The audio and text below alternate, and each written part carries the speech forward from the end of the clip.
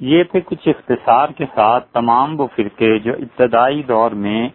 حضور اقدس صلی اللہ علیہ وسلم کی وفات کے بعد سے لے کے اور 3 صدیوں تک پیش آئے، اور ان میں آخری اور قاری ضرب جن لوگوں نے لگائی وہ معتزلہ تھے، اور معتزلہ کے بعد پھر ایسے قابل ذکر فتنے نہیں اٹھے، اکا دکا بعض علاقوں میں فتنے اٹھتے رہے، کہیں کسی نے کوئی دعویٰ کر دیا، نبوت کا دعویٰ کر دیا معاذ اللہ، تو وہاں کے مسلمانوں نے اس کی مخالفت کی اور اسے کافر قرار دیا۔ اس طرح کچھ اور چھوٹے موٹے فتنے تو اٹھتے رہے، مگر اتنا بڑا فتنہ جس نے پورے عالم اسلام کی گویا کہ ایک طرح سے چولیں ہلا کر رکھتی ہوں، یہ آخری فتنہ اتنا بڑا معتزلہ کا تھا، اور اللہ تعالی نے بالآخر ان سے بھی نجات دے دی، اور اللہ کا قانون حرکت میں آیا، اور اللہ نے یہ فیصلہ فرما لیا کہ اپنے اس دین متین کو زندہ رکھے اور اس کی حدود متعین کر دے۔ اور اس سلسلے میں سب سے پہلے علم کلام پہ جن لوگوں نے کلام کیا اور باقاعدہ امالی ان کی مرتب ہوئیں اور لکھی گئیں، ان میں سر فہرست سیدنا امام ابو حنیفہ رحمۃ اللہ علیہ نعمان ابن ثابت کا نام آتا ہے۔ نعمان بن ثابت جنہیں ہم امام ابو حنیفہ رحمۃ اللہ علیہ کے نام سے یاد کرتے ہیں، ان کا اصل نام نعمان تھا، اور وہ صاحبزادے تھے ثابت کے، کوفہ میں تھے، اور سیدنا علی رضی اللہ عنہ کی زیارت ان کے اجداد کو ہوئی تھی، اور امام ابو حنیفہ رحمۃ اللہ علیہ نے بھی صحابہ کرام رضی اللہ عنہ کی زیارت کی تھی۔ امام ابو حنیفہ رحمۃ اللہ علیہ اس سے بہت بلند و بالا ہیں کہ ہم جیسے چھوٹے لوگ کو ان کی تعریف میں بھی جملہ کہہ سکیں۔ اللہ نے ہر طرح سے انہیں نوازا تھا، اور امام صاحب رحمۃ اللہ علیہ نے جو کچھ زمانے میں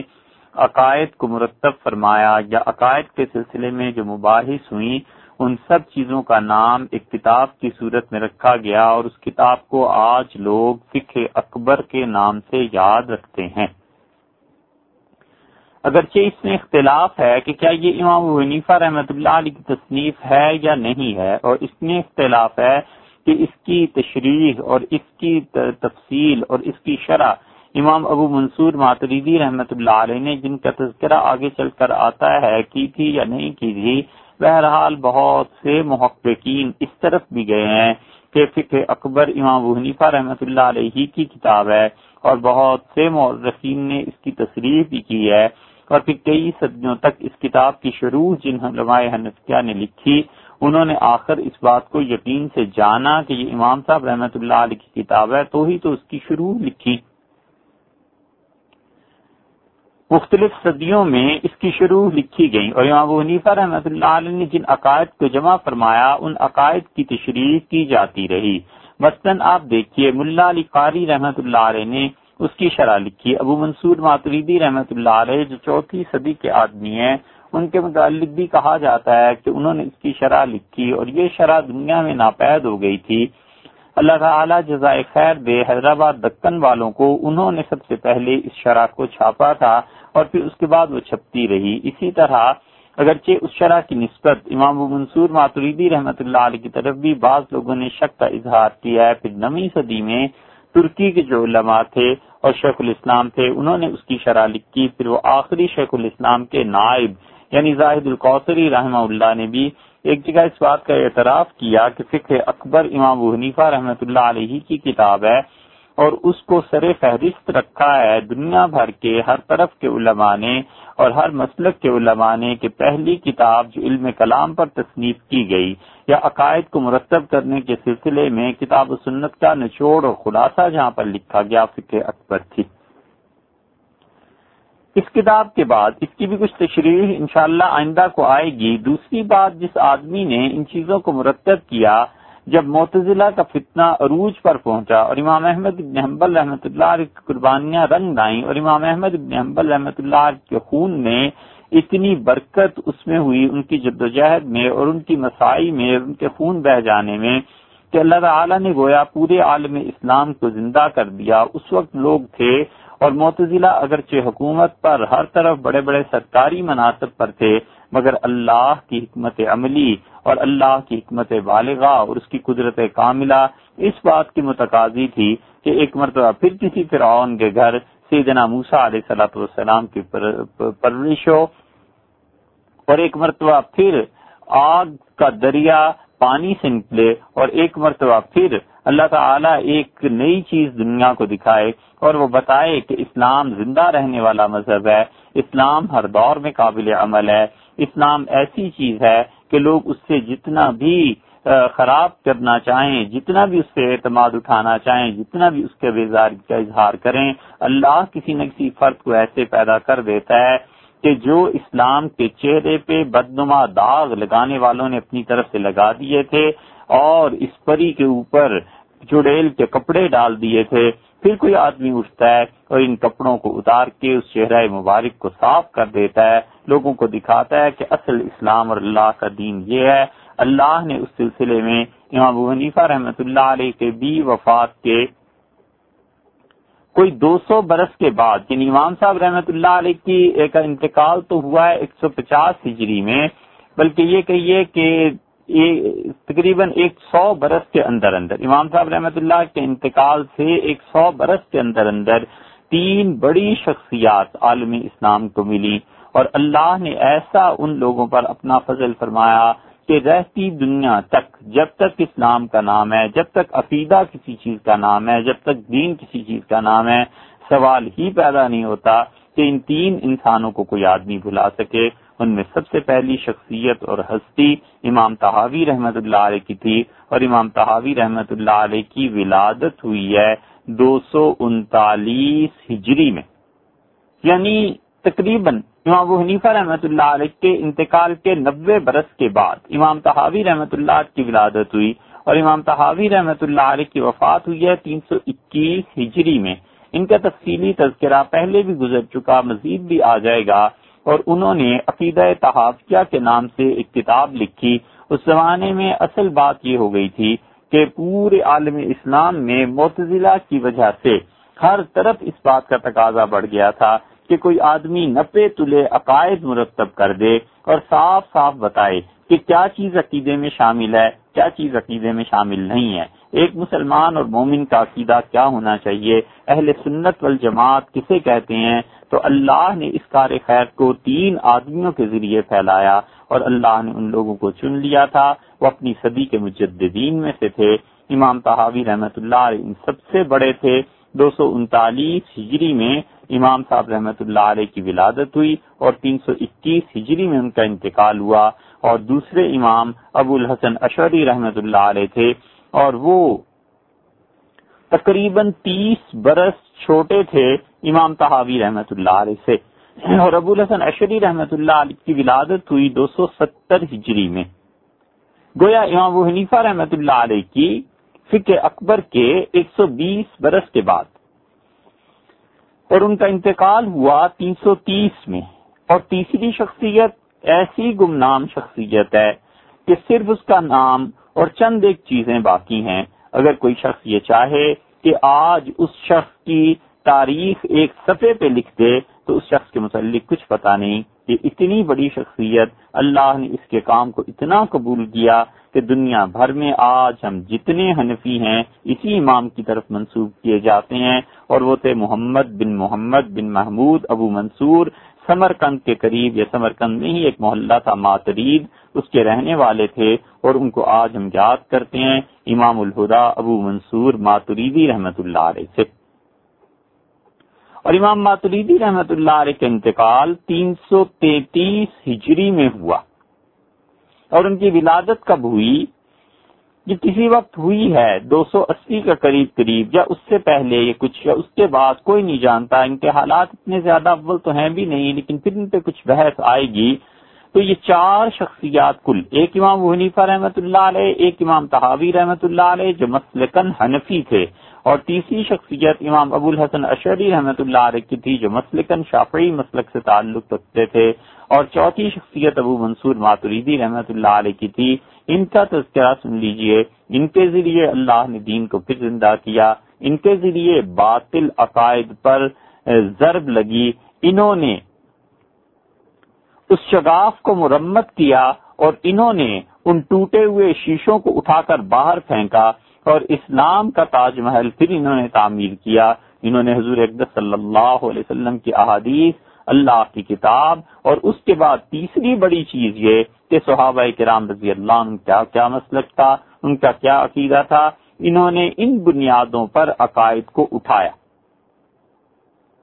اب ایک بات تو یہ ہے کہ ان حضرات نے کام کیا کیا، اور دوسری بات یہ ہے کہ یہ شخصیات تھی کون۔ اب جب تک ان شخصیات کا بیک گراؤنڈ اور ان کے حالات نہ پتہ چلیں، آدمی کی نظر میں ان کی وقعت اتنی رہتی نہیں ہے، تو اس لیے یہ ضروری ہے کہ ان حضرات کے متعلق کچھ بیان کیا جائے۔ تو ان میں سب سے زیادہ مقبول عام اور اللہ نے جس شخص کو سب سے زیادہ قبولیت سے نوازا وہ امام ابو الحسن عشری رحمۃ اللہ علیہ تھے، اور جس شخص کی کتاب اب تک پڑھائی جاتی ہے، حتیٰ کہ شاید آپ کو سن کے یہ حیرت ہو، مدینہ منورہ میں جامعہ اسلامیہ یونیورسٹی میں اب تک ان کے نصاب میں شامل ہے، اور پوری عرب دنیا جو عقیدے پر بحث کرتی ہے اس کتاب کی قائل ہے، وہ ہے امام طحاوی رحمۃ اللہ علیہ۔ اور اکثر افسوس اور حسرت کے ساتھ کہنا پڑتا ہے کہ امام طحاوی رحمۃ اللہ علیہ حنفیوں کے امام ہونے کے باوجود اب عالم اسلام میں اگر کسی کتاب سے عقیدے کے معاملے میں بے رخی ہے تو امام طحاوی رحمۃ اللہ علیہ کا عقیدے پہ جو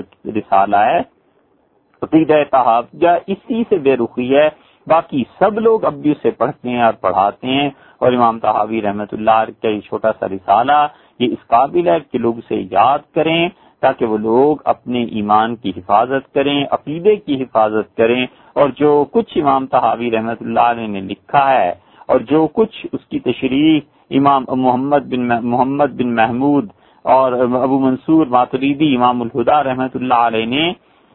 کسی اور انداز میں کی ہے، یعنی شرح تو اس کتاب کی نہیں لکھی، لیکن کہا انہوں نے بھی وہی کچھ ہے جو امام طحاوی رحمۃ اللہ علیہ کہتے تھے، اور ان سے بھی پیچھے ان تینوں ہستیوں سے جو کچھ امام ابو حنیفہ رحمۃ اللہ علیہ نے فقہ اکبر میں لکھا ہے، دعا کرنی چاہیے کہ اللہ تعالیٰ اسی پر قائم رکھے۔ ہم میں سے ہر شخص کا یہ عقیدہ ہے، اور اللہ کا شکر ہے میرا یہ عقیدہ ہے، اور اللہ تعالیٰ مجھے اس پہ قائم رکھے، اور خدا آخری لمحے تک قائم رکھے، اسی پہ موت دے اور اسی پہ اٹھائے۔ اور یہ وہ سارا دین ہے جس کے لیے حضور اقدس صلی اللہ علیہ وسلم دنیا میں مبعوث کیے گئے، یہی وہ دین ہے جس پہ بدر اور احد کی لڑائیاں ہوئیں، اور یہی وہ دین ہے جو ایک کافر اور بدعتی میں اور ایک مسلمان اور سنی میں فرق پیدا کرتا ہے۔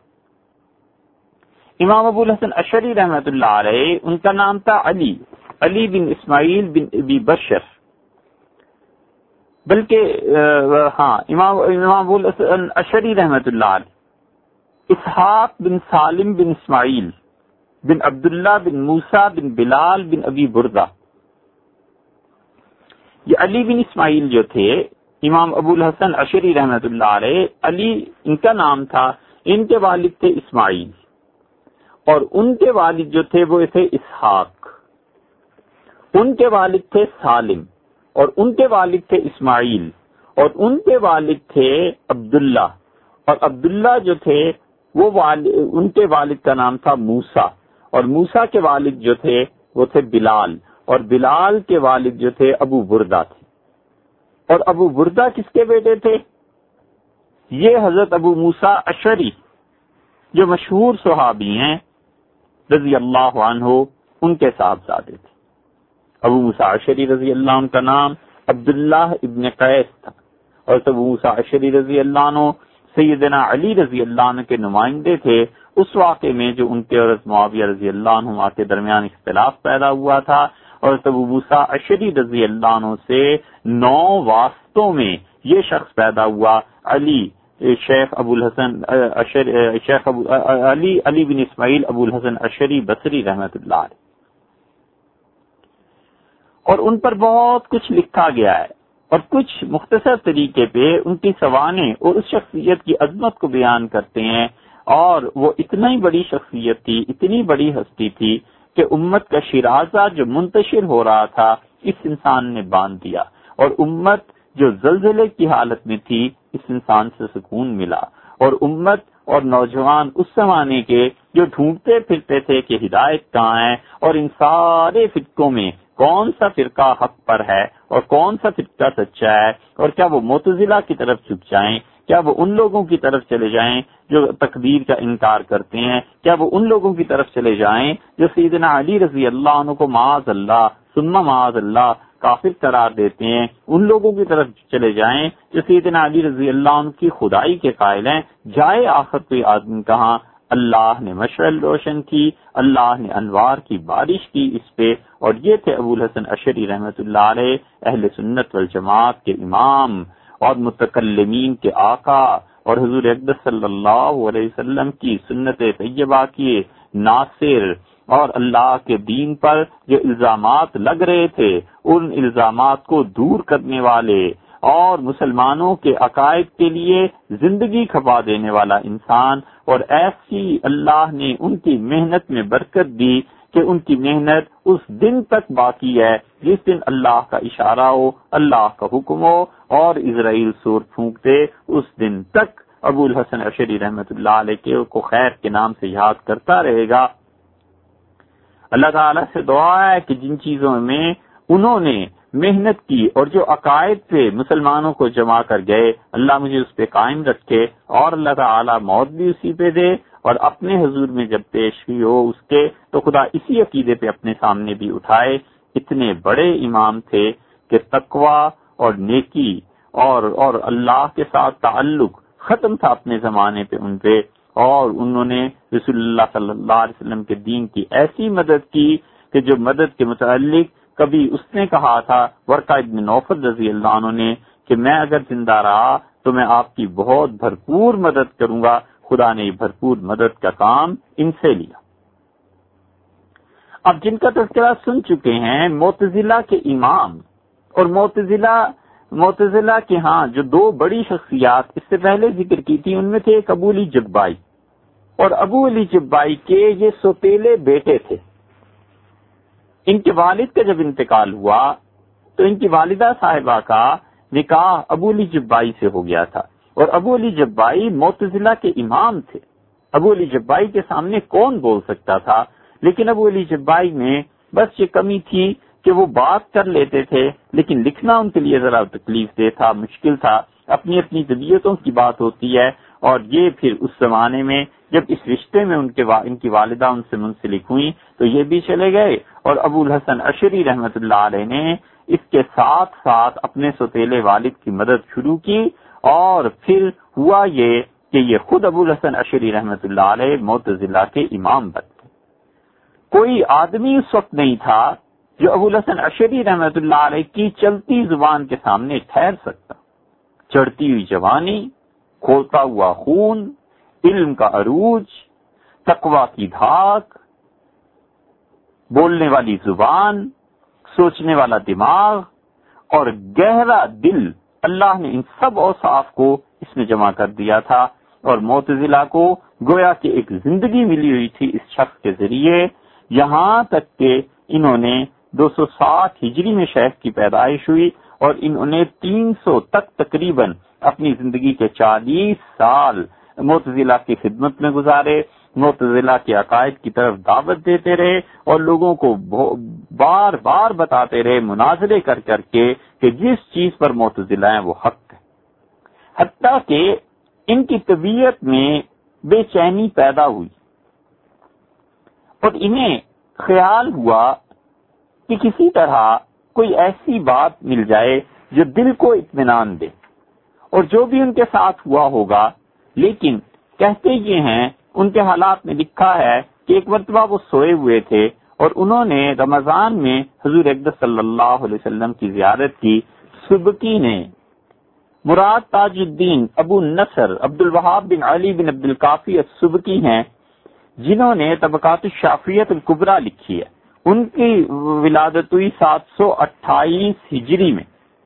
اور یہ وہ سال ہے جب شیخ الاسلام ابن تیمیہ رحمۃ اللہ علیہ کا انتقال ہوا، اور 771 ہجری میں خود ان کا انتقال ہو گیا. تھوڑی عمر میں یہ وفات پا گئے. انہوں نے اس کا ذکر کیا اس خواب کا،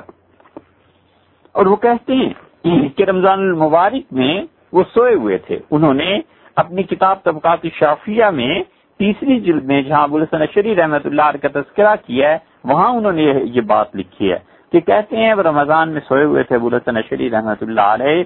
اور معتزلہ جو جس حلقے کے وہ سربراہ تھے اس سے بحث مباحثہ دن رات جاری تھا، اور ایک دن گھر تشریف لے گئے، سوئے تو حضور اکرم صلی اللہ علیہ وسلم کو خواب میں دیکھا اور آپ نے فرمایا علی اس مذہب کی حمایت کرو جو کہ مجھ سے ہے، فإنها الحق، حق وہ ہے جو میری روایات ہے۔ جب آنکھ کھلی تو انہیں عجیب بے چینی دل میں محسوس ہوئی اور انہوں نے سوچا کہ میں اپنے زمانے میں جو دین کا کام کر رہا ہوں اور لوگوں کو ایک فکر کی طرف دعوت دے رہا ہوں اور میں بتاتا ہوں کہ اپنی عقل کو استعمال کرو اور شریعت نے جو کچھ کہا ہے اپنی عقل سے سوچ سمجھ کے کام کیا کرو، تو یہ کیا بات ہے کہ رسول اللہ صلی اللہ علیہ وسلم کو میں نے دیکھا ہے اور فرماتے ہیں کہ انصر المذاہب المرویۃ عنی فإنها الحق، ان مذاہب کی نصرت کر، ان کی مدد کرو، ان لوگوں کی جو روایات مجھ سے ہیں اور وہ لوگ سچے ہیں۔ پہلا اشارہ گزر گیا لیکن دل میں بے چینی شروع ہو گئی، اور جب دوسرا اشارہ آیا تو پھر انہیں حضور اقدس صلی اللہ علیہ وسلم کی زیارت ہوئی اور ارشاد فرمایا کہ ما فعلت فیما امرتک بہ، جو ہم نے تمہیں کہا تھا اس کام کا کیا بنا؟ تو یہ کہتے تھے میں نے رسول اللہ صلی اللہ علیہ وسلم سے عرض کیا کہ اللہ کے رسول جتنی روایات احادیث مجھ تک پہنچی ہیں میں انہی پہ تو کام کر رہا ہوں، جو آپ کے فرمانے کا مقصد ہے میں انہی مقاصد کی تکمیل میں تو لگا ہوا ہوں۔ تو رسول اللہ صلی اللہ علیہ وسلم نے وہی پچھلی مرتبہ والا جملہ دہرایا اور فرمایا کہ انصر المذاہب المرویۃ عنی فإنها الحق، ان مسالک اور ان طریقوں کی مدد کرو جو مجھ سے روایات پہنچی ہیں اور وہ لوگ سچے ہیں، وہ حق ہے۔ لیکن اس مرتبہ ان کا اٹھنا یہ شدید دکھ کے ساتھ تھا، اور انہوں نے ایک کام تو یہ کیا کہ گفتگو چھوڑ دی اور گہری خاموشی اور سوچ میں غرق ہو گئے،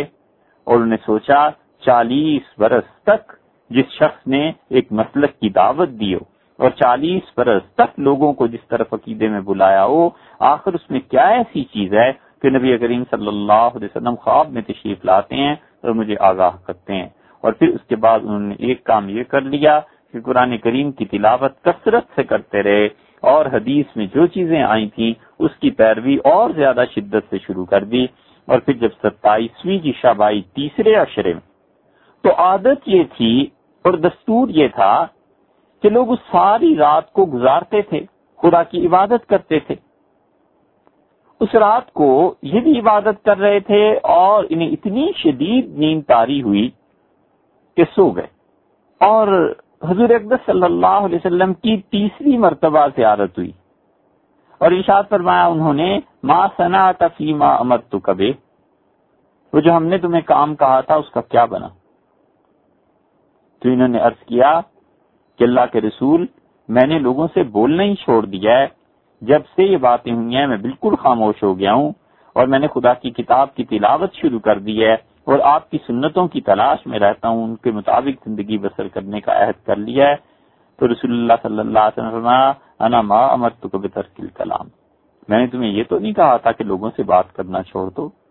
میں نے تو تمہیں کہا تھا کہ وہ مذاہب جو مجھ سے روایات میں ثابت ہوتے ہیں ان لوگوں کی مدد کرو، وہ سچے ہیں۔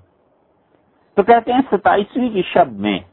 نے حضور اقدس صلی اللہ علیہ وسلم کو خواب میں ہی پوچھا، میں نے کہا اللہ کے رسول میں آپ سے یہ عرض کرتا ہوں کہ کیف ادعى مذهبا تصورت مسائله وعرفت دلائله منذ 30 سنة للرؤيا، میں تو آپ کو خواب میں دیکھ رہا ہوں، 30 برس ہو گئے، یعنی میں 10 برس کا جب بچہ تھا اس وقت سے لے کے اب تک 30 سال جس مسلک کی طرف دعوت دیتا رہا ہوں اور معتزلہ کے عقائد کو جو پھیلاتا رہا ہوں، آج محض آپ کو خواب میں دیکھنے کی وجہ سے میں ان ساری چیزوں کو کیسے چھوڑ دوں؟ تو رسول اللہ صلی اللہ علیہ وسلم نے فرمایا مجھے اگر یہ علم نہ ہوتا کہ اللہ تعالیٰ تمہاری مدد کرے گا تو میں تمہیں تمہاری اس خواب کی ملاقات میں ہی ایک ایک وجہ بتاتا کہ تم کس گمراہی میں ہو، لیکن مجھے پتا ہے اللہ تمہاری مدد کرے گا، اس لیے جاؤ اور ان کی مدد کرو جو میرے طریقے پہ۔ تو کہتے ہیں بس جب میں اٹھا تو مجھے بڑا دکھ تھا کہ 27ویں کی شب میں سو کیوں گیا، مگر جب میں نے سوچا تو مجھے خیال ہوا کہ یہ بہت بڑی چیز ہے، رسول اللہ صلی اللہ علیہ وسلم نے میری رہنمائی فرمائی ہے، اور پھر میں نے احادیث کو پھر پڑھنا شروع کیا، یہاں تک کہ قیامت میں اللہ تعالی کی رویت، اللہ کو دیکھنا، جو مذہب کا معتزلہ کے مذہب کا بنیادی مسئلہ تھا، اس کی احادیث کو جب میں نے دوبارہ پڑھا تو میں قائل ہو گیا کہ واقعی قیامت میں حق تعالی شانہ کی زیارت ہوگی، اور آج تک جس چیز کو معتزلہ دعوت دیتے رہے ہیں اور کہتے رہے ہیں یہ سب جھوٹ ہے، یہ حدیث کے خلاف۔ اور پھر میں نے اور پڑھا، اور جب میں نے نظر کی کہ میں لوگوں کو ہمیشہ کہتا رہا ہوں کہ نبی کریم صلی اللہ علیہ وسلم کی شفاعت، اہل علم کی شفاعت جو احادیث میں آئی ہے، اس کی کوئی اصل نہیں ہے، اللہ نے جس کو بخشنا ہوگا بخش دے گا، کیا ضرورت پڑی ہے اس کو شفاعت کی؟ اور رسول اللہ صلی اللہ علیہ وسلم کی اور باقی لوگوں کی شفاعت کا عقیدہ خدا کی توحید کی ضد ہے، اس کے برعکس ہے۔ میں لوگوں کو اس چیز کی طرف دعوت دیتا رہا ہوں، لیکن اب جب پڑھا تو اندازہ ہوا کہ میں بنیادی طور پر غلط تھا، اور شفاعت کی احادیث ثابت ہوتی ہیں، اور قیامت میں یقیناً رسول اللہ صلی اللہ علیہ وسلم شفاعت کریں گے۔ اور پھر اس کے بعد انہوں نے لوگوں سے بالکل کچھ عرصے تک کنارہ کشی اختیار کر لی، اور کنارہ کشی اختیار کرنے کے بعد وہ اپنے گھر میں رہے، اور پھر انہوں نے کچھ لکھا، اور ایک دن پورا شہر جس شخص کو جانتا تھا اور لوگ خدا کی پناہ مانگتے تھے کہ یہ جوانی، یہ علم اور اس کی طاقت اور زبان، اللہ نے ہر طرح اس سے نوازا ہے، کہیں ہم اس کے فتنے میں نہ بہ جائیں، وہ اٹھے اور آ کر اپنی کتابوں سمیت بغداد کی جامع مسجد میں آ کر منبر پر بیٹھ گئے کسی بھی نماز کے بعد، اور لوگ سینکڑوں کی تعداد میں جمع تھے، اور انہوں نے کہا کہ لوگوں، تم جانتے ہو کہ ایک عرصے سے میں تمہارے درمیان نہیں آیا، اور اس کی وجہ یہ ہے کہ میں نے اپنے سارے علم کو پھر سوچا، جانچا، پرکھا، اور پھر میں نے اللہ سے دعا کی، اور میں مانگتا رہا کہ خداوندہ جو صحیح چیز ہے مجھے اس کی طرف ہدایت دے۔ شیخ کی یہ بات بتاتی ہے ابو الحسن عشری رحمۃ اللہ علیہ کی کہ انہوں نے خواب پر پورا بھروسہ نہیں کر لیا، بلکہ خواب کے بعد بھی اللہ سے ہدایت مانگتے رہے۔ فاستہدیت اللہ تعالی، میں اللہ تعالی سے دعا کرتا رہا، فہدانی الی اعتقاد ما اودعته فی کتبی ھذا، اور لوگوں پھر اللہ نے مجھے جو کچھ سمجھایا ہے اور جو چیز اللہ تعالی نے میرے دل میں ڈالی ہے یا جو صحیح عقیدہ ہے میں نے ان کتابوں میں لکھ دیا ہے۔ اور دیکھو میں معتزلہ سے ایسے ہی بیزاری کا اظہار کرتا ہوں جس طرح یہ کپڑے اتار کر میں بیزاری کا اظہار کر رہا ہوں، اور انہوں نے کپڑوں کے اوپر جو جبہ پہنا ہوا تھا انہوں نے اسے اتارا اور ایک فال لینے کے لیے انہوں نے لوگوں کی طرف پھینک دیا کہ جس طرح یہ میرے جسم سے الگ ہے، اسی طرح ٹھیک معتزلہ کے عقائد اور میں الگ الگ ہو گئے۔ لوگ خوشی کے مارے ٹوٹے، اور انہوں نے اس جبے کے ٹکڑے تار تار کر دیے، اور ابو الحسن عشری رحمۃ اللہ علیہ کے ہاتھ چومے، اور ابو الحسن عشری رحمۃ اللہ علیہ نے اس مدت میں جو کچھ لکھا تھا لوگوں کے حوالے کیا، اور انہوں نے کہا کہ اسے دیکھو، یہ ہے وہ عقیدہ، یہ ہے وہ صحیح چیز، اور جو تم لوگ حق پہ تھے میں نے اسے مرتب کر دیا ہے۔ اور انہوں نے اپنی کتابیں اہل سنت والجماعت کے لیے دیں، اور ان کا اسے پڑھو، اور آج کے بعد یہ میرا عقیدہ۔ کہاں وہ شخص جو معتزلہ کا امام بن گیا، اور کہاں وہ شخص جو بات کرتا تھا اپنے سوتیلے والد کی جگہ پہ، اور جبائی جب لوگوں سے مناظرہ کرنے آتے تھے محدثین سے تو جبائی صاحب قلم لکھتے بھی تھے، اور لیکن جب وہ بولتے تھے تو کبھی کبھی ہچکچاتے تھے اور کہتے تھے اپنی سوتیلے بیٹے سے کہ نبعنی، میری طرف سے محدثین سے بحث کرو، میری طرف سے مناظرہ کرو، اور جو مناظرہ کرتے تھے۔ لیکن اللہ تعالی نے کایا پلٹ دی۔ ابو سہل سولوکی رحمت اللہ علیہ جو بہت بڑے آدمی تھے خود بھی، وہ کہتے ہیں کہ ہم اپنے شیخ ابو الحسن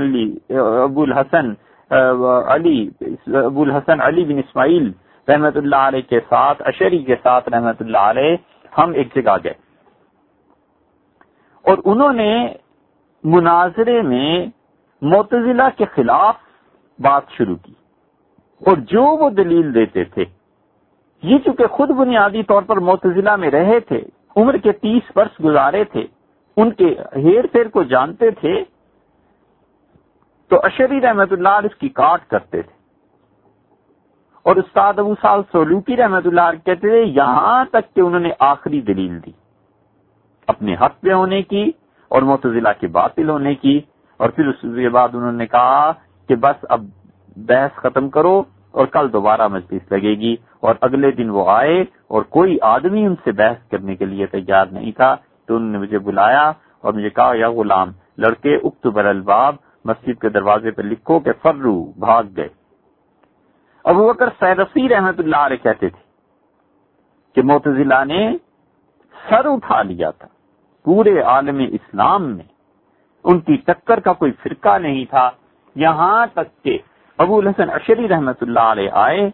اور پھر اس کے بعد وہ لوگ کیڑے مکوڑوں کی طرح ایسے گھسے اپنے بلوں میں کہ ابو الحسن اشعری رحمت اللہ علیہ کے بعد پھر یہ لوگ نہیں اٹھے. ابو عبداللہ خفیف رحمت اللہ علیہ کہتے تھے کہ میری جوانی کے دن تھے اور جب مجھے پتا چلا کہ ابو الحسن اشعری رحمت اللہ علیہ خدا نے اس شخص کو اتنا علم دیا ہے تو میں ملنے کے لیے گیا. تو میں نے دیکھا ایک بوڑھا آدمی جا رہا ہے اور میرے مقابلے میں اس کی عمر زیادہ تھی. تو میں نے ان سے پوچھا کہ ابو الحسن اشعری کہاں رہتے ہیں؟ تو اس آدمی نے مجھ سے کہا تمہیں ان سے کیا کام ہے؟ میں نے کہا میں نے بڑا نام سنا ہے اس شخص کا، چاہتا ہوں ان سے ملوں. تو انہوں نے مجھ سے کہا کہ کل صبح اسی جگہ اسی وقت آ جانا، وہ تمہیں ملے گا. کہتے ہیں اگلے دن جب میں پہنچا تو میں نے دیکھا وہی شخص وہاں کھڑا تھا. تو میں نے ان سے کہا کہ ابو الحسن اشعری کا آپ کہتے تھے وہ آئیں گے، میں تو اس شوق میں کھڑا ہوں، وہ کہاں ہے؟ تو انہوں نے کہا میرے ساتھ چلو. اور پھر وہ چلے اور ایک جگہ ایک حویلی میں پہنچے اور وہاں پر پہلے سے علماء بیٹھے ہوئے تھے اور وہ جا کر علماء کی نشست میں اس جگہ بیٹھے جو صدر نشین کی تھی. پھر لوگوں نے ان سے مسائل پوچھنے شروع کیے اور شیخ نے بحث شروع کی، یہاں تک کہ جو مسائل لوگوں نے پوچھے انہوں نے جواب دیے. فقضیت العجب من علمه وفصاحته، میں حیران رہ گیا کہ اس عمر میں اللہ نے اس شخص کو اتنا علم دیا ہے اور اتنا فصیح و بلیغ. تو میرے دل میں جو شوق تھا ابو الحسن اشعری رحمت اللہ علیہ سے ملنے کا وہ تو تھا ہی. میں نے کسی سے پوچھا کہ یہ کون ہے؟ تو اس نے کہا یہ ابو الحسن اشعری ہیں. اور جب وہ اٹھے تو میں ان کے ساتھ چلا. تو قبل اس کے کہ میں ان سے کہتا کہ آپ نے اپنا تعارف خود سے کیوں نہیں کرایا، تو انہوں نے مجھ سے کہا لڑکے اشعری کیسا لگا؟ تو میں نے کہا شیخ وہ ایسے ہی ہے جیسے سنا تھا، اس سے بھی بڑھ کے پایا. لیکن مجھے یہ سمجھ نہیں آئی کہ معتزلہ آپ کے مقابلے میں آئے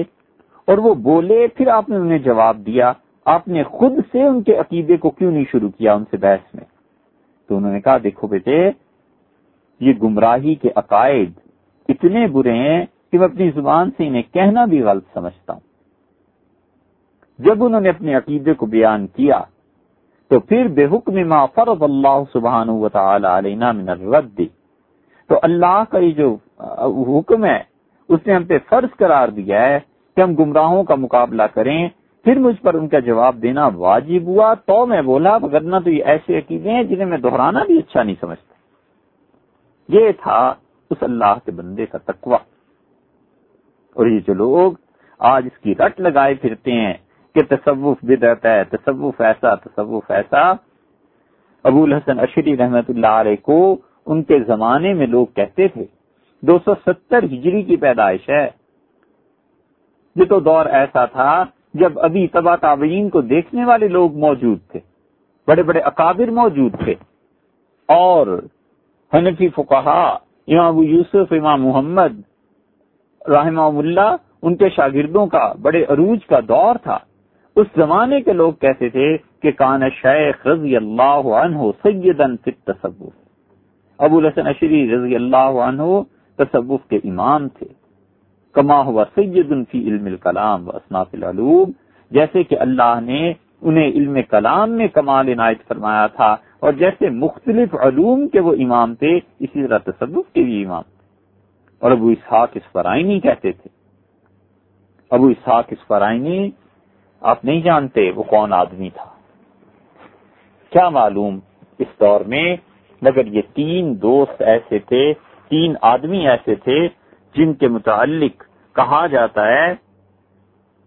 کہ یہ امام ابو الحسن اشعری رحمت اللہ علیہ کے علم کے وارث ہوئے. اور جو جھنڈا ابو الحسن اشعری رحمت اللہ علیہ نے اٹھایا تھا، اس جھنڈے کو تھامنے والے ان کے یہ 3 شاگرد تھے. ایک ابن باقلانی اور ایک ابن فورق اور یہ اسفرائینی. اور ابن باقلانی کے متعلق لکھا ہے کہ ہوا بحر مغرق، ایسا سمندر تھے علم کا جو ان سے مقابلہ کرتا تھا تو باقلانی کے سمندر میں ڈوب جاتا تھا. اور ابن فورق ایسے تھے قلب سلم مترکن، خالص ایسے سانپ کی طرح کہ جو نگاہ نیچی کر کے چلتا ہے. سل عربی میں سانپ کے معنی میں آتا ہے، ایک خاص سانپ ہوتا ہے، اور اس سانپ کی خصوصیت یہ کہ اسے دیکھنے والے پر راشا طاری ہو جاتا ہے اور وہ مر جاتا ہے. اور مترک کا مطلب جو نیچا کر کے چلے، یعنی وہ سانپ جو بے فکری میں نگاہ نیچی کر کے چلتا جاتا ہے کہ مجھے کیا پرواہ ہے، جو مجھے دیکھے گا مر جائے گا، خود ہی دہشت کے مارے گر پڑے گا. کہتے تھے ابن فورق یہ اتنے بڑے آدمی تھے. اور ابن فورق کی کتابیں حدیث میں ملتی ہیں. اور تیسرے والاسفرائینی نار محرقن، اسفرائینی جو تھے اپنے مقابل کو آگ کی طرح چلا دیتے تھے. تو یہ ابن باقلانی اور ابن فورق اور اسفرائینی رحمہم اللہ، یہ تینوں ان کے مایا ناز شاگردوں میں سے تھے. اور حقیقت یہ ہے کہ اپنے شیخ میں ڈوبے ہوئے تھے. اتنا علم اللہ نے جتنا شیخ کو دیا تھا یہ اس کے صحیح معنی میں وارث بنے. اور ابو اسحاق اسفرائینی رحمت اللہ علیہ کہتے تھے کنت فی جنب الشیخ ابی الحسن الباہلی، میں اپنے شیخ ابو الحسن اشعری رحمت اللہ علیہ کے مقابلے میں، ابو الحسن باہلی کے مقابلے میں. ابو اسحاق اسفرائینی ان کے اور ابو الحسن اشعری رحمت اللہ علیہ کے درمیان ایک واسطہ تھا. ابو اسحاق اسفرائینی کے جو شیخ تھے یا جن سے انہوں نے پڑھا تھا وہ ابو حسن باہلی تھے، اور انہوں نے جن سے پڑھا تھا وہ ابو الحسن اشعری تھے. تو گویا 2 استاد، ایک پشت پھر دوسری پشت، یہ دونوں ابو الحسن تھے. تو ابو اسحاق اسفرائینی کہتے ہیں کہ میں جب پڑھتا تھا، جب علم حاصل کر چکا تو میں اپنے استاد شیخ ابو الحسن باہلی رحمت اللہ علیہ کے مقابلے میں ایسے ہی تھا کہ قطرۃ ان کی جنب البحر، جیسے سمندر کے مقابلے میں قطرے کی حیثیت ہوتی ہے. اور میں نے اپنے استاد باہلی سے سنا، انہوں نے کہا دیکھو میں نے ابو الحسن اشعری رحمت اللہ علیہ سے پڑھا ہے اور میرا اور ان کا علم بس ایسے ہی تھا جیسے سمندر کے مقابلے میں ایک قطرہ ہوتا ہے. اور قاضی ابو بکر باقلانی رحمت اللہ علیہ وہ کہتے تھے میرے لیے بس اتنا ہی کافی ہے میرے اچھا ہونے کے لیے کہ میں شیخ ابو الحسن اشعری رحمت اللہ علیہ کی کتابوں کو سمجھ جاؤں، بس اتنا ہی کافی. اور اللہ نے دین کو نئی زندگی دی ابو الحسن اشعری رحمت اللہ علیہ کے ذریعے. اس شخص کی عبادت کا یہ حال تھا کہ ایک طرف یہ مناظرے اور یہ مباحث، اور 20 برس تک ان کے شاگرد کہتے ہیں کہ عشاء کے وضو سے فجر کی نماز انہوں نے پڑھی، کسی سے کچھ لینا دینا نہیں. اور حضرت ابو موسیٰ اشعری رضی اللہ عنہ جو 9 پشتوں کے بعد ان کے گویا دادا بنتے تھے، ان کی اولاد میں ان کے دادا بلال بن ابی بردہ رحمت اللہ علیہ نے ایک گاؤں وقف کر دیا تھا اپنی اولاد کے لیے کہ جب تک میری نسل زندہ ہے اس گاؤں سے جو کچھ بھی پیدا ہوتے رہے بس وہ کھاتے رہیں. تو وہاں سے غلہ آتا تھا، زندگی اسی پہ گزارتے،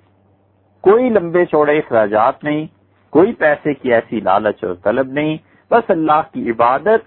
فرقے باطلہ کا رد، اور اہل سنت والجماعت کے جو عقیدہ اور کتاب و سنت اور صحابہ کرام رضی اللہ عنہ سے جو چیزیں انہیں پہنچی تھیں اس کی اشاعت. اسی لیے اللہ نے بہت بڑے بڑے شاگرد بھی انہیں دیے. یہ ابو اسحاق اسفرائینی کے متعلق بعضوں کا خیال یہ ہے، اور ابو بکر باقلانی کے متعلق کہ ان کا تعلق شافعی مسلک سے تھا، لیکن صحیح حقیقت یہ ہے کہ وہ مالکی فقہ سے تعلق رکھتے تھے، اور لوگوں کا خیال ہے یہ مالکی کے قاضی ابوبکر باقلانی رحمت اللہ علیہ، اور مسلکن وہ مالکی ہونے کے باوجود علم کلام میں، ان چیزوں میں، عقائد میں انہی چیزوں کے پابند تھے جو کچھ کے ابو الحسن اشعری رحمت اللہ علیہ سے پہنچا تھا۔ اور ابو الحسن اشعری رحمت اللہ علیہ کی یہ بات بھی عجیب ہے کہ جب اللہ نے ان کی کایا پلٹ کی اور جب وہ اہل سنت کی طرف آئے تو ان کا مناظرہ خود ان کے سوتیلے والد سے ہو گیا، اور ان کے والد، ان کا خیال معتزلی ہونے کی وجہ سے یہ تھا کہ اللہ تعالی کے لیے یہ ضروری ہے کہ وہی کام کرے جو اس کے بندوں کے لیے اچھا ہے، خدا کے ذمہ فرض ہے۔ تو انہوں نے ایک دن اپنے والد کو کہا کہ آپ مجھے یہ بتائیں کہ ایک آدمی مومن ہے، ایک آدمی کافر ہے، ایک بچہ ہے، یہ تینوں مر گئے، ان کا انجام کیا ہوگا؟ تو ولی جبائی نے کہا کہ مومن جنت میں جائے گا، کافر جہنم میں جائے گا، اور بچے کی بھی نجات ہو جائے گی۔ انہوں نے کہا یہ بتائیے کوئی ایسا طریقہ بھی ہے کہ بچہ اگر یہ چاہے کہ وہ جنت کے اعلیٰ درجات تک پہنچے تو ممکن ہے؟ انہوں نے کہا نہیں، کیونکہ مومن جو ہے یہ درجہ حاصل کرتا ہے خدا کی اطاعت سے، اور بچہ بچپن میں مر گیا، اب اطاعت اس کی ہوئی نہیں تو اسے کیوں جنت میں جگہ ملے گا؟ انہوں نے کہا ابا یہ بتاؤ کہ اگر وہ بچہ خدا سے یہ کہے کہ اس میں میرا کیا قصور ہے، اگر آپ مجھے زندہ رکھتے تو میں اچھے اعمال کرتا اور آج جنت کے اعلیٰ درجات میں ہوتا۔ تو ولی جبائی بولے اور کہنے کے ابو الحسن اگر یہ کہے گا تو اللہ تعالیٰ کہے گا کہ مجھے پتا تھا کہ اگر تجھے میں زندگی دے دیتا تو تو گناہ گار ہوتا اور تو میری نافرمانی کرتا اور تو جہنم کا ایندھن بن جاتا، تو میں نے تیرے لیے وہی کام کیا جو میرے ذمہ واجب تھا، اور واجب یہ ہے کہ میں بس وہی کام کیا کروں جو مخلوق کے لیے اچھے ہیں، اس وجہ سے میں نے تجھے جوان ہونے سے پہلے ہی مار دیا۔ تو ابو الحسن اشعری رحمت اللہ علیہ فوراً بولے، انہوں نے کہا کہ ابو علی جبائی اگر یہی بات کافر کہتا اور خدا سے وہ یہ کہے کہ اے رب اس بچے کو تو نے اس لیے بڑا نہیں کیا کہ بڑا ہو کے کافر ہو کے مر جاتا، تیری حکمت اور تیرے کام ایسے تھے، تو پھر تو نے مجھے بچپن میں کیوں نہیں موت دے دی جبکہ تجھے پتا تھا کہ میں بڑے ہو کے کافر بنوں گا؟ تو یہ مصلحت تیرے کاموں کی میری طرف کیوں نہیں آئی؟ میں اگر بچپن میں مر جاتا تو آج جہنم میں نہ جلتا۔ تو ولی جبائی بالکل چپ ہو گئے۔ یہ وہ ذہانت تھی شیخ کی جو اللہ تعالی نے انہیں دی تھی۔ اسی طرح معتزلہ کا اور اہل سنت کا یہ مسلک رہا کہ اللہ تعالی کے جو نام ہیں وہ کوئی انسان رکھ سکتا ہے یا نہیں رکھ سکتا۔ تو ابو علی جبائی نے کہا اسی مسلک کو دہراتے ہوئے، ایک آدمی کو اس نے جواب دیا، آدمی آیا اور اس نے پوچھا کہ ابو علی جبائی میں اللہ تعالیٰ کو یاد کرتا ہوں، کیا اللہ تعالیٰ کو عاقل کہنا درست ہے کہ اللہ کے ناموں میں عاقل بھی ہو کہ وہ عقل سے کام کرتا ہے؟ تو ان کا نہیں، اس لیے کہ عقل جو ہے نا یہ اقال کے لفظ سے بنی ہے، اور اقال کا مطلب ہے منع کر دینے والی چیز، تو اللہ تعالی کے لیے منع کرنا یہ ممکن نہیں ہے، تو تم ایسے نہ کہو۔ ابو الحسن اشعری رحمت اللہ علیہ بیٹھے ہوئے تھے، انہوں نے کہا یہ بتائیے کہ اللہ کو حکیم کہنا جائز ہے؟ تو انہوں نے کہا ہاں جائز ہے۔ انہوں نے کہا پھر حکیم کا لفظ تو حکمت اللجام سے نکلا ہے، گھوڑے کے منہ میں لگام دے دینا، اور گھوڑے کے منہ میں لوہے کے کڑے ڈال کر اسے قابو میں رکھنا، اور یہ لفظ جو ہے حکمت اللجام میں اپنی طرف سے نہیں کہہ رہا، حضرت حسان بن ثابت رضی اللہ عنہ نے فلاں شعر میں اسے استعمال کیا ہے، فلاں شاعر نے فلاں شعر میں استعمال کیا ہے۔ تو جب گھوڑے کی لگام کے متعلق یہ لفظ کہا جاتا ہے تو یہی لفظ اللہ تعالیٰ کے لیے کیسے استعمال کیا جائے گا؟ تو ابو علی جبائی چپ ہو گئے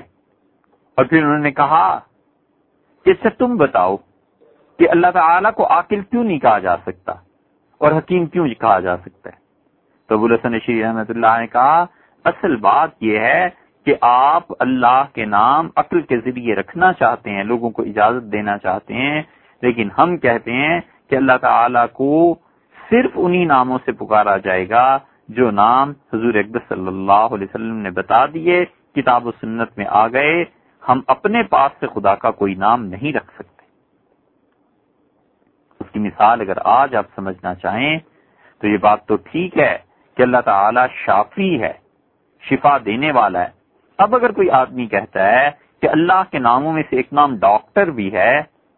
تو اس کی اجازت نہیں دی جائے گی۔ اس کی وجہ یہ ہے کہ اس سے اللہ کا استخفاف، اللہ تعالیٰ کے ناموں کی حقارت اور اللہ تعالیٰ کے ناموں کا کم ہونا معاذ اللہ یہ لازم آتا ہے۔ تو ابو الحسن اشعری رحمۃ اللہ علیہ کہاں تو معتزلہ کے داعی اور ان کو ایک طرف بلانے والے، اور کہاں اب ان کا حال یہ ہو گیا کہ وہ اپنے والد سطیلے سے بھی مناظرے کرتے تھے، بحث کرتے تھے، اور پھر اللہ نے ان کے قلم کو کھول دیا، یہاں تک کہ کہتے ہیں کہ ان کی 230 سے زیادہ کتابیں، لیکن یہ کتابیں اللہ ہی جانتا ہے کب ساری چھپیں گی۔ کئی ایک کتابیں ہیں جن کو اب 1000 برس ہونے کو آ گئے ہیں اور وہ لائبریریز میں پڑی ہوئی ہیں، اور ہمارے یہاں امت میں اس وقت اتنا کال ہے، اتنے کم لوگ ہیں کہ محققین پتا ماری محنت اور 5-5 10-10 سال لگا کر ایک کتاب کو نکالیں، پڑھیں، اس پر بحث کریں، تحقیق کریں۔ اب وہ قبروں میں چلے گئے۔ اب جو رہ گئے ہیں وہ ایسے ہی ہے جیسے آٹا ماں چھان دے اور باقی اس میں چھان بورا رہ جائے، اس سے زیادہ اب لوگ رہے نہیں۔ اور پھر شیخ نے جو کچھ عقائد میں لکھا، شیخ الاسلام عز الدین بن عبد السلام رحمۃ اللہ علیہ کہتے تھے کہ انہوں نے ایسی چیز لکھی کہ اجتمع علیہ الشافعیہ والمالکیہ والحنفیہ وفضلاء الحنابلہ، کہ شافعی، مالکی، حنفی اور حنبلی فقہا گویا کہ اس پر جمع ہو گئے۔ حنفیوں کی بات آگے آتی ہے کہ حنفیوں نے کن مسائل میں شیخ ابو الحسن اشعری رحمۃ اللہ علیہ سے اختلاف کیا، اور آیا واقعی وہ اختلاف ہے بھی یا صرف لفظوں کی بحث ہے۔ اور پھر ابو عمر بن حاجب جو اپنے زمانے میں مالکی فقہا کے امام تھے، اور جمال الدین حصیری رحمۃ اللہ علیہ جو اپنے زمانے میں حنفیوں کے امام تھے، سب نے کہا کہ عقیدہ وہی ہے جو ابو الحسن اشعری رحمۃ اللہ علیہ نے لکھا ہے اور ابو الحسن اشعری رحمۃ اللہ علیہ نے کہا ہے۔ معتزلہ نے کیا کیا، اس کے مقابلے میں جو کتابیں لکھی ابو الحسن اشعری رحمۃ اللہ علیہ کے رد میں یا اس زمانے میں، وہ شروع کرتے تھے اپنی سند عبداللہ ابن مسعود رضی اللہ عنہ سے، اور لوگوں کو یہ تاثر دینا چاہتے تھے کہ گویا وہ حضرت عبداللہ ابن مسعود رضی اللہ عنہ نے جو کچھ عقیدے بیان کیے ہیں اس کے مطابق چل رہے ہیں۔ اور یہ معتزلہ بھی بڑے پڑھے لکھے لوگ تھے بھائی، ایسے تھوڑے ہی تھے، اپنی حدیث کی سند، اپنی تفسیر کی سند بیان کرتے تھے، اور چونکہ کوفہ اکھاڑا بنا ہوا تھا ان سب کا، تو اور کوفہ میں اثر ابن مسعود رضی اللہ عنہ کے شاگردوں کا، ان لوگوں کا زیادہ تھا، تو یہ اپنی نسبت حضرت عبداللہ ابن مسعود رضی اللہ عنہ کی طرف جوڑتے تھے، اور یہ حد تھی ان کے تعصب کی کہ لوگوں میں نام بھی رہے، ابن مسعود رضی اللہ عنہ تک سند بھی پہنچتی رہے، اور اس کی آڑ میں اپنے گمراہ کن عقیدے بھی لوگوں کو پہنچاتے رہے۔ اگر بات یہی تھی تو پھر امام ابو الحسن اشعری رحمۃ اللہ علیہ کا حق بنتا تھا کہ وہ بھی حضرت ابوبکر اور حضرت عمر رضی اللہ عنہ تک پہنچ جاتے، اور وہ کہتے کہ یہ وہی چیز ہے جو ابوبکر اور عمر رضی اللہ عنہ نے کی۔ اور قاضی ابوبکر باقلانی وہ کہتے تھے کہ جتنی صحیح عقیدے اور مسلک کی خدمت ابو الحسن اشعری رحمۃ اللہ علیہ نے کی، اتنا کوئی نہیں کر سکا۔ اور شیخ کا علم میں یہ حال تھا کہ وہ اپنے زمانے کے ایک بہت بڑے فقیہ ابو اسحاق مروزی رحمۃ اللہ علیہ کی مجلس میں جاتے تھے، اور ان سے امام شافعی رحمۃ اللہ علیہ کی فقہ کو سمجھتے تھے، اور ابو اسحاق مروزی رحمۃ اللہ علیہ ان کی مجلس میں آتے تھے اور ان سے علم کلام، بحث اور عقیدے کی باتیں سنتے تھے اور سمجھتے تھے۔ دونوں استاد، دونوں آپس میں ایک دوسرے کے استاد اور ایک دوسرے کے شاگرد تھے. تعصب نہیں تھا. یہ نہیں تھا کہ 4 لفظ لکھنا پڑھنا آ گئے اور اس کے بعد الگ ایک جگہ لے لی اور اپنے آپ کو اپنے اساتذہ اور اپنے بڑوں سے بالکل بے نیاز سمجھ لیا. ان لوگوں میں یہ تعصب نہیں تھا. علم جہاں کہیں ملتا تھا چلے جاتے تھے، اور صاف شفاف اور حلال جائز پانی جہاں کہیں ملتا تھا جا کے اپنی پیاس وہاں سے بچا لیتے تھے. مالکی ائمہ میں اتنے لوگ ہیں کہ ان کی تعداد گننا ان کا دشوار ہے. پرانے مالکی فقہا میں جو کہ امام ابوالحسن اشعری رحمۃ اللہ علیہ کے حلقے میں شامل تھے، اور جن لوگوں نے فائدہ اٹھایا ان میں اپنے زمانے کی بہت بڑی بڑی شخصیات شامل تھی. ابو سعد صعلوکی تھے، ابو اسحاق اسفرائینی، ابو بکر قفال بخاری کے شارح، شیخ ابو زید مروزی، ابو عبداللہ بن خفیف، ظاہر بن احمد سرخسی، حافظ ابو بکر جرجانی اسماعیلی رحمت اللہ علیہ. یہ سب کے سب وہ لوگ تھے جنہوں نے ان کے علم سے فائدہ اٹھایا. انہوں نے ان کی کتابیں پڑھی اور ان کی کتابوں کے حوالے جو لوگ دیتے تھے. قاضی ابو بکر باقلانی رحمت اللہ علیہ خود کہتے تھے کہ میں اور میرے دوست ابو اسحاق اسفرائینی اور ابن فورک، ہم تینوں اپنے شیخ باہلی کے پاس جاتے تھے اور وہ ہفتے میں صرف 1 دن ہمیں پڑھاتے تھے. اور وہ پڑھاتے کیا تھے؟ وہ اپنے استاد یعنی ابو الحسن اشعری رحمت اللہ علیہ کی باتوں کا ذکر کرتے تھے، اور ہمارے اور ان کے درمیان پردہ لٹکا رہتا تھا. وہ ہمیں پڑھایا کرتے تھے ہم تینوں دوستوں کو. باقی پھر آہستہ آہستہ اور لوگ بھی آ جاتے تھے، لیکن وہ جو مجلس جمتی تھی وہ ہمارے لیے ہی ہوتی تھی. لیکن ہمارے استاد پڑھاتے تھے پردے کے پیچھے بیٹھ کے، کئی لا نہ ہو، تاکہ ہم انہیں دیکھ نہ پائیں. اور اتنا انہیں ذوق تھا پڑھانے کا. وَكَانَ مِن شِدَّةِ اشْتِغَالِهِ بِاللَّهِ مِثْلَ وَالِهِمْ أَوْ مَجْنُونَ. جیسے کوئی پاگل اور دیوانہ ہوتا ہے اللہ کے ساتھ، ایسا ان کا تعلق تھا. اللہ تعالیٰ کے نام، اس کی ذات پاک کا تصور، ان چیزوں سے وہ غذا حاصل کرتے تھے اپنی روح کے لیے. اور باہلی رحمت اللہ علیہ کیوں پڑھاتے تھے پردے میں بیٹھ کے؟ وہ کہتے تھے کہ جب میں تمہیں پڑھاتا ہوں نا تو تم میں ایسے لوگ بھی پڑھنے آ جاتے ہیں جو غافل ہوتے ہیں علم سے. کوئی ادھر دیکھ رہا ہے، کوئی ادھر دیکھ رہا ہے، کسی پہ کوئی غفلت آ رہی ہے، تو جو علم کا فیض مجھ پہ آتا ہے اس میں خلل واقع ہوتا ہے. اس لیے لوگوں کی نالائکی کی وجہ سے میں نے پردہ ڈالنا شروع کر دیا اپنے اور لوگوں کے درمیان، تاکہ میں لوگوں کو نہ دیکھوں اور بس اپنا جو کچھ پڑھانا ہے پڑھاتا رہوں. ابو طیب سلوکی، یہ سیف السنہ، قاضی ابو بکر ابن باقلانی، ابو اسحاق اسفرائینی، ابو بکر ابن فورک، اور اولیاء اللہ کے امام اپنے زمانے کے ابو علی دقاق، مشہور حدیث محدث امام حاکم نشاپوری، ابو عبداللہ حافظ الحدیث رحمت اللہ علیہ، یہ سب کے سب، اور حنفیوں کے امام اپنے زمانے کے محدث حافظ ابو نعیم اصفہانی رحمت اللہ علیہ، یہ سب اسی حلقے سے اٹھے تھے. تیسری پشت میں آپ جا کے دیکھ لیجئے، قاضی عبد الوہاب مالکی تھے، ابو منصور ایوبی، استاد ابو منصور بغدادی، ابو ذر ہروی، یہ جوینی، سمنانی،